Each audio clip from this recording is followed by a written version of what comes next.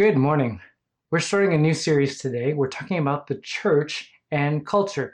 For the next 2 months, we're going to be talking about what is culture, who and what is the church, and we're going to be diving into scripture to discover the vision that Jesus gave us for how this relationship could work. Now, why are we doing this series now and what relevance does it have? Well, a couple of months ago, when the pandemic was just hitting us, we were discovering all the dangers and the threats that COVID-19 had. And I was talking to a friend. He's not part of church world. He doesn't identify as a Christian, but he was reading a bunch of news articles about the church, and he had noticed that churches were not regarding the medical advice and were disobeying some of the orders from government officials not to meet together in person and to practice social distancing.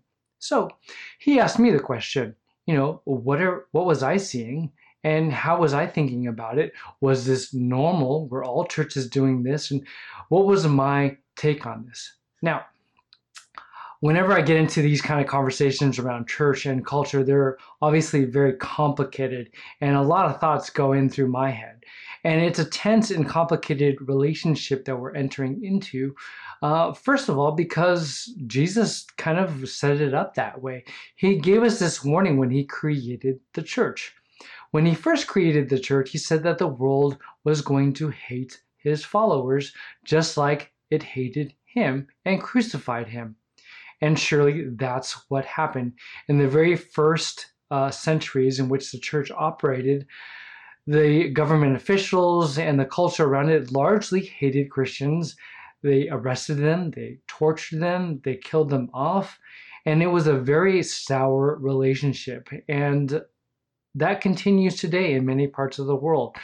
There are many parts of the world in which Christians are persecuted for their faith. And so it's obviously a tense relationship. But I would also say this, in modern North America, the relationship has gotten unnecessarily complicated. And what I mean by that is that we tend to operate in North America by a lot of stereotypes, by sound bites.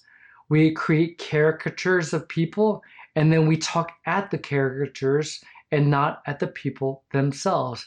And because of that, because there's so much misperception and stereotype going on, we don't always get in a faithful kind of relationship where we're truly talking to one another. So a few years ago, Ira Glass, who's kind of the content creator for This American Life, he's the narrator and the host. A lot of Ira Glass fans I know are out there in the Access community. Well, he did an interview and was asked about his take on Christianity and Christians, especially as portrayed in the media. And his insight is really significant. Now, for those of you who don't know of his background, Ira Glass grew up as a secular Jew. He identifies himself religiously as an atheist. And so his perspective is kind of interesting as an outsider looking in and having a lot of interest in what Christians do and how they practice life. And he has this to say. I feel like Christians are really horribly covered in media. Like Christians seem a really right target of opportunity. Most subgroups in America will complain about how they are portrayed in media, but Christians seem to have it especially bad.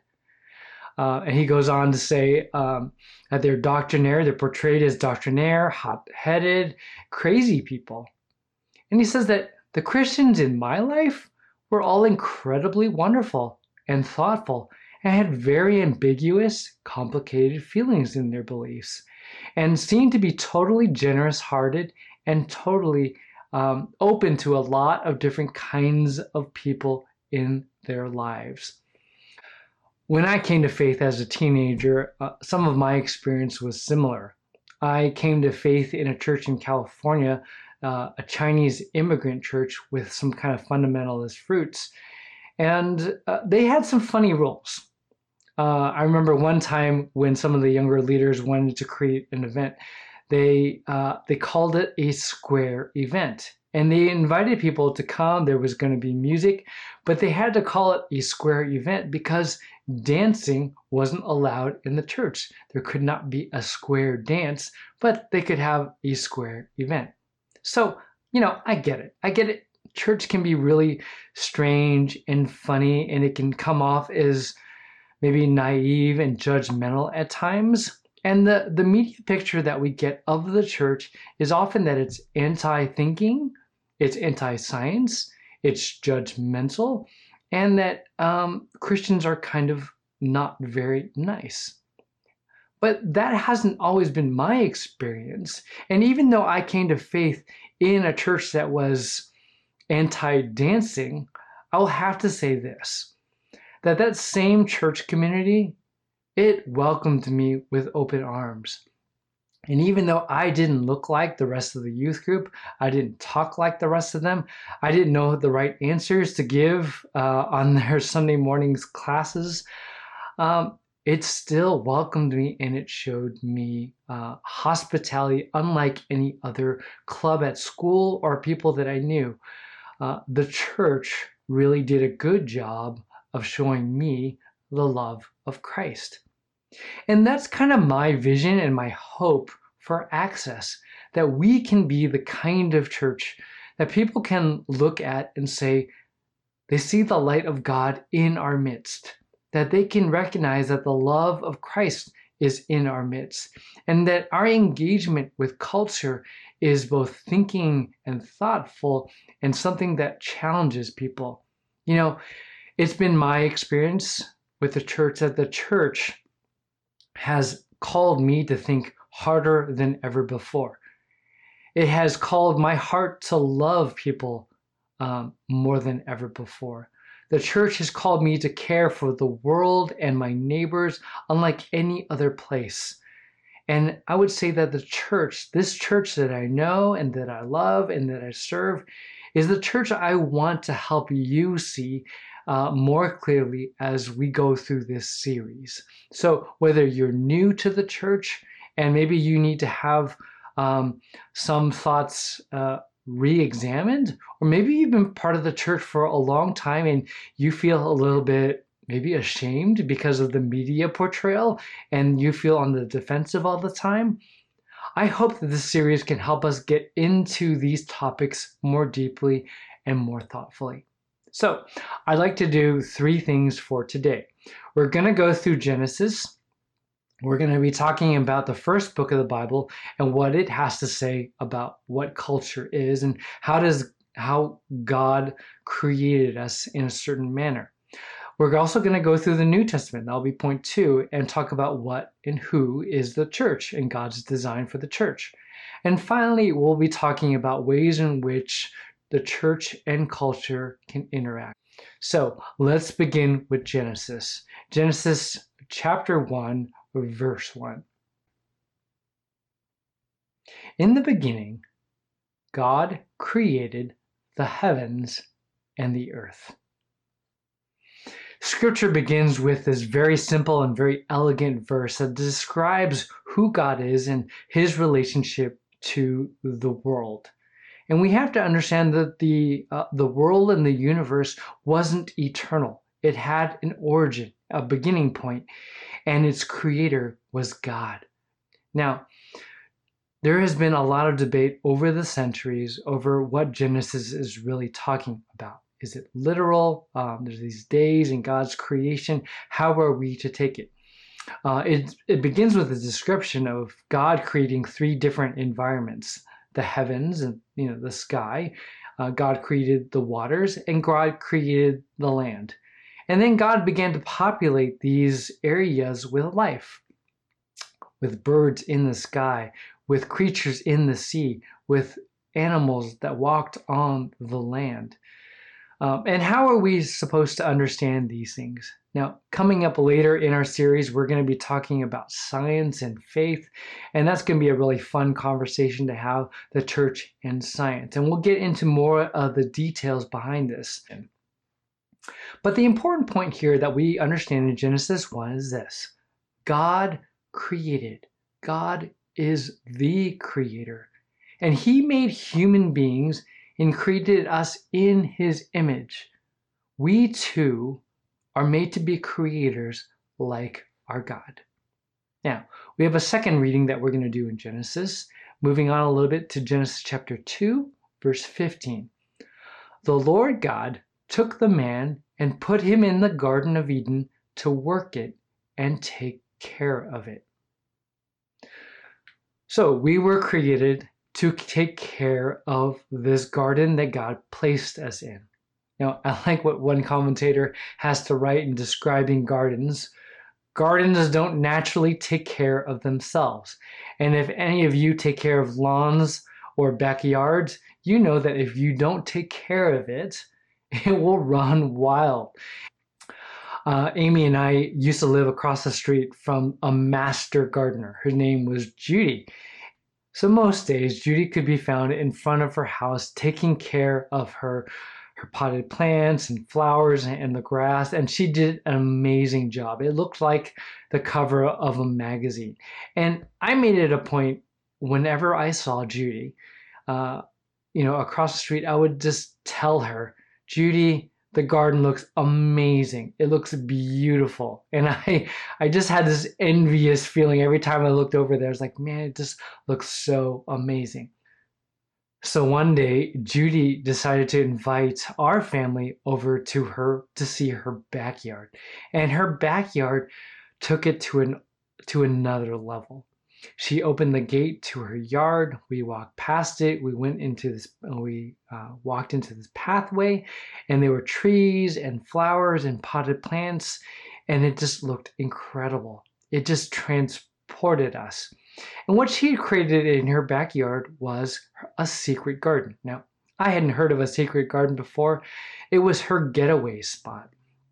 You walk down this pathway, and behind these trees was this little area that she had created.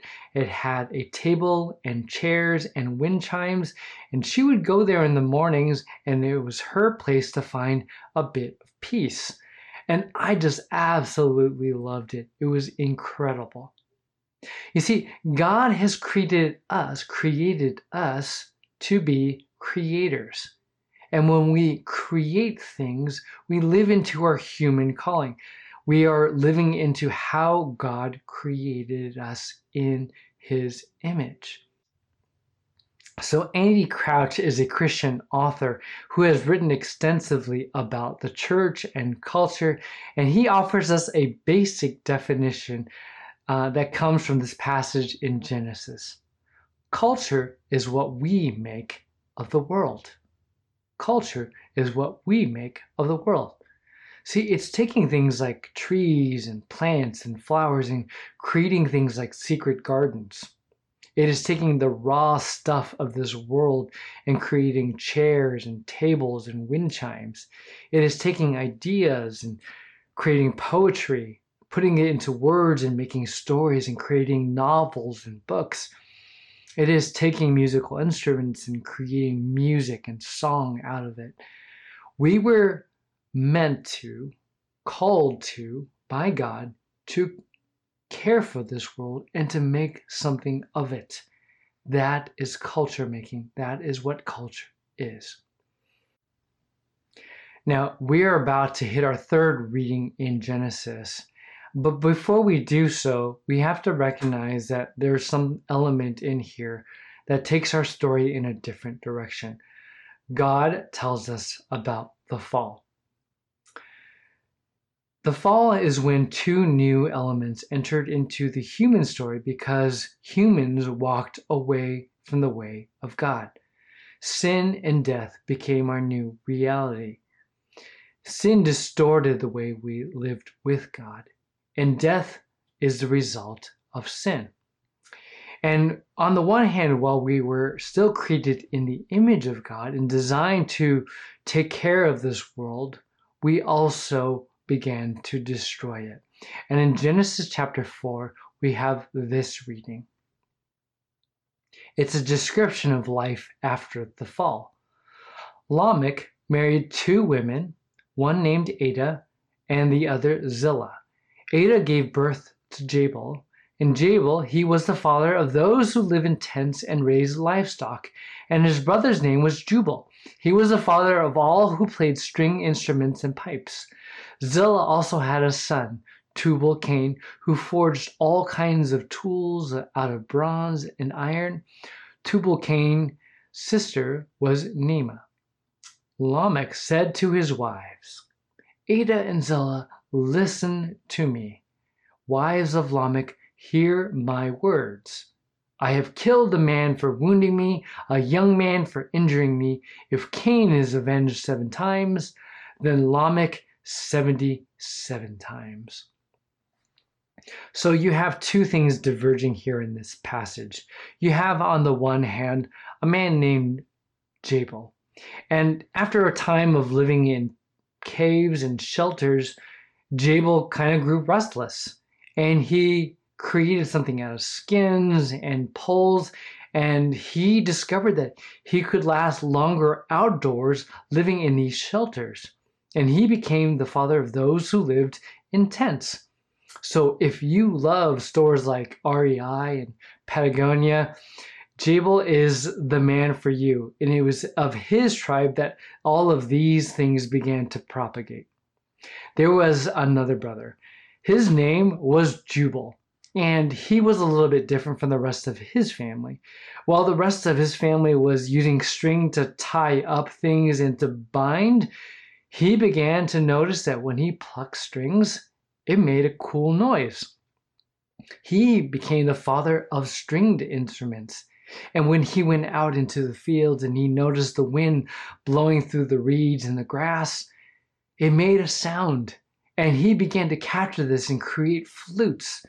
So he became the father of music in a sense. His tribe went on to create all sorts of sounds and music. And if you've ever suffered under your parents to play hours and hours practicing musical instruments, you have Jubal to thank for those inventions. So on the one hand, you had people who went down that pathway and followed the image of God in that sense. But you also had Lamech. And Lamech saw things in a very negative light. And while people got married, he decided to have 2 wives because he thought that was better. So he perverted the plan of God. And then he decided that if anyone was going to cross him, he murdered someone, and he said if anyone would avenge him, he would bring retribution. So he became the creator of a culture of violence and retribution. And in that way, sin and violence took a whole new turn.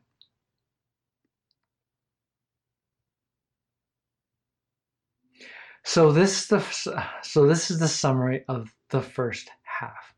God created, he made us in his image.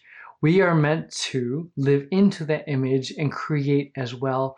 Culture is what we make of this world.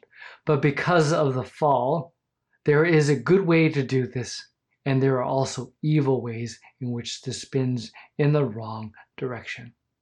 Now, for our second point today, we are turning over to the New Testament, and we're talking about the church. What is the church, and what is all that about? Now, God didn't leave human beings alone in their sin and in their death. He launched a plan of redemption. And recently, as we just celebrated Easter, Easter was the culmination of that plan. God sent his son Jesus to teach us the way of God. He taught us how to live in a different way. He taught us about the kingdom of God. And he went to the cross to deal with sin and death. He dealt with the problem that humans could not deal with alone. And the offer of the gospel, the offer of God is this, that if we believe in Jesus, if we put our trust in him, we become part of his new creation project. We ourselves are renewed from the inside out. We are a new creation, and we join his kingdom, and we are part of his new creation process. Now, in the book of Matthew, there's a description of the church and a conversation that happened between the Apostle Peter and Jesus in describing the church. It reads as follows. So the disciples one day were with Jesus, and Jesus asked them, who do you think I am? And Peter answers very wisely. He says that Jesus is the Messiah. He's the Son of God. And Jesus says, I tell you that you are Peter, and on this rock I will build my church, and the gates of Hades will not overcome it. Now, there's some discussion over the centuries about what this rock in Matthew 16 is. There's a play on words because Peter means rock, and he made this confession. And I think the best scholarship points to this, that this rock that Jesus will eventually build his church on is this confession that Peter made that Jesus is the Messiah, the Son of God. Because later on in Acts chapter 2, Peter makes the same confession, and thousands of people follow Jesus that day, and they become part of the church. And God continues to build his church based on the confession of faithful men and women like you and me, who make the same confession and invitation to people to come follow Jesus and to have new life. Now, the main point that we're getting to here today is this. What is the church? And the church is this. It is the new community of people who have put their trust in Jesus as Lord and Savior. It is the new community of people who put their trust in Jesus as Lord and Savior. Now, this is a really important point to make because there's a lot of misconceptions about what the church is. There are plenty of people today who think that when we talk about the church, we're simply referring to a building. And we talk about that plenty at Access. The church is not the building. Despite what architects and builders like to say, the church is much more than the building.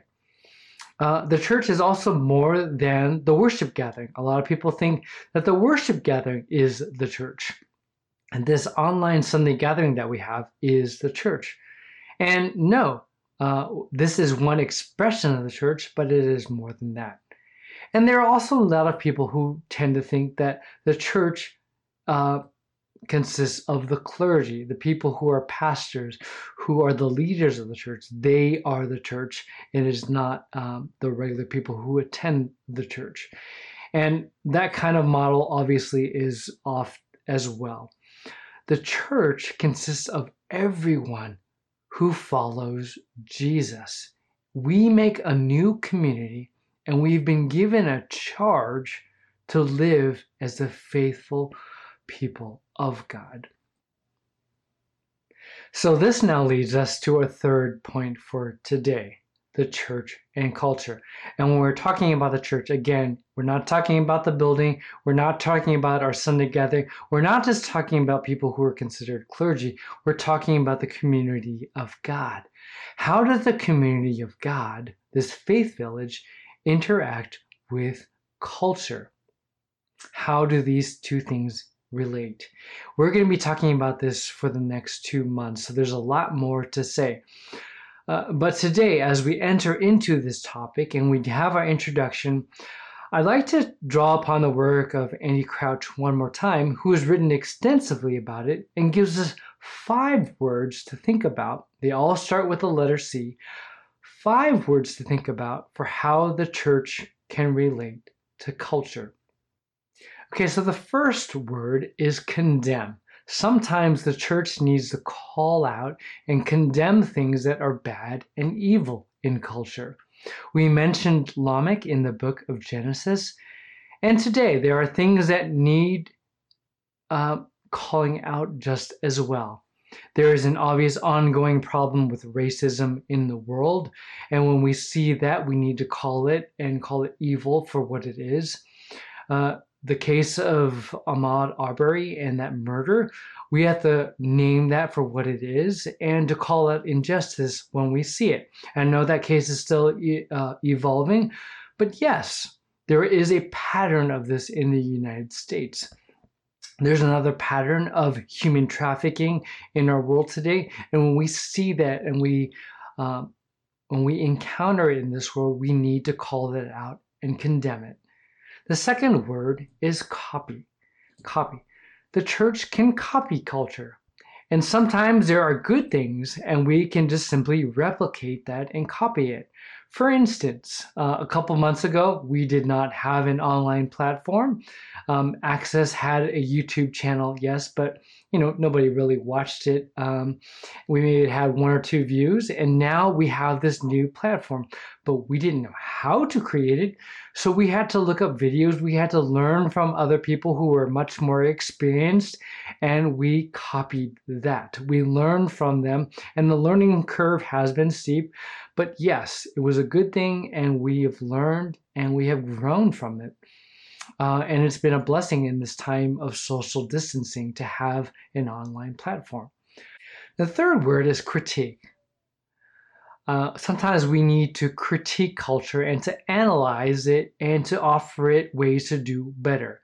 You respond to it and you say what is good and what is not so good.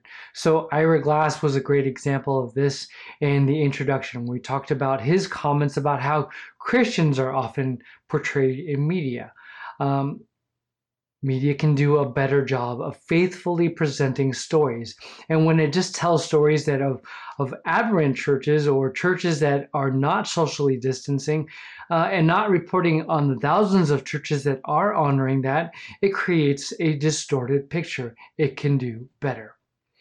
The fourth word is consume. Sometimes we can consume culture. And sometimes that's our most appropriate response. We don't need to always condemn or critique. Sometimes simply when a good cultural good is in front of us, if someone has prepared a good meal, if there was sushi, which is a cultural creation, is sitting in front of me. I miss sushi, by the way. I haven't had it in months because of all the social distancing. If it's in front of me, I am going to consume it, and that is a good and positive response. And finally, the last word, starting with the letter C, is create. And this is where I get really excited. This is where we can dream and imagine the relationship of the church and who we can become in the years lying ahead. We are meant to create just like God the Father created. So we are made in the image of a creator God.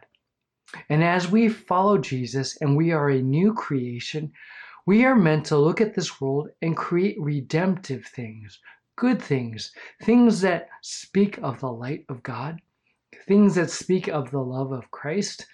And when we enter into these relationships well, we can be a testimony of how God had always imagined what human flourishing could be about. That's where I get excited. So this could include a number of different things. Certainly it can create physical things like books and food and clothing and dance and art and what have you. Those are very physical things, but when we're talking about the creation of culture, we're also talking about thoughts and ideas. Next weekend, we're going to be talking about mental health, the church and mental health. And by doing that, we are creating space for ideas to unfold in the church. We are creating space for people to find healing and hope. And I'm really excited about that.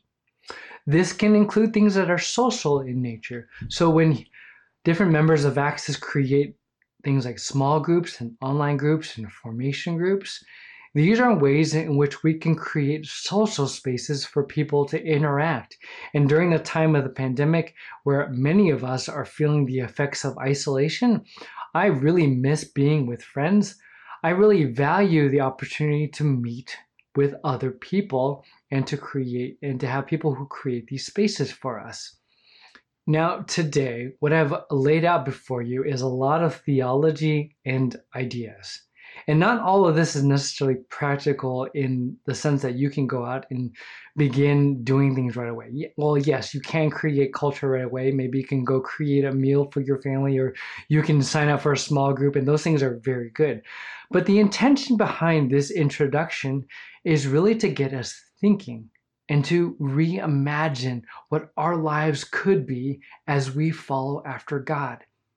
And as we continue in this time of social distancing and the pandemic, what we need to do is start reimagining what life could look like, what human life could look like, and how we can flourish with the limitations that we have. How can we live out the calling of God even in this time? And I know that we can, because this is who God created us to be. Now, as we wrap up today, I wrote a prayer to help us connect more deeply with God over this topic. Again, this was an introduction, and really maybe the most faithful way that we can continue this is just to invite God to lead the way and help us to realize this calling again. You can follow this prayer by simply praying this in your heart as I pray this aloud. Heavenly Father, we thank you for being the creative and amazing God that you are. We acknowledge that we are made in your image. Help us to reimagine ourselves in light of who you designed us to be. Help our hands to create for your glory. Help our minds to dream of new possibilities. Help our hearts to infuse our every action with your love and your care. We pray in Jesus' name. Amen and amen. Hey, thanks for joining me online today.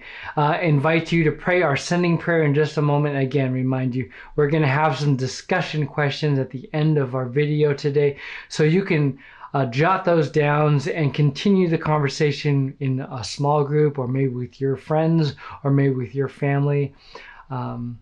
Let's pray our sending prayer together.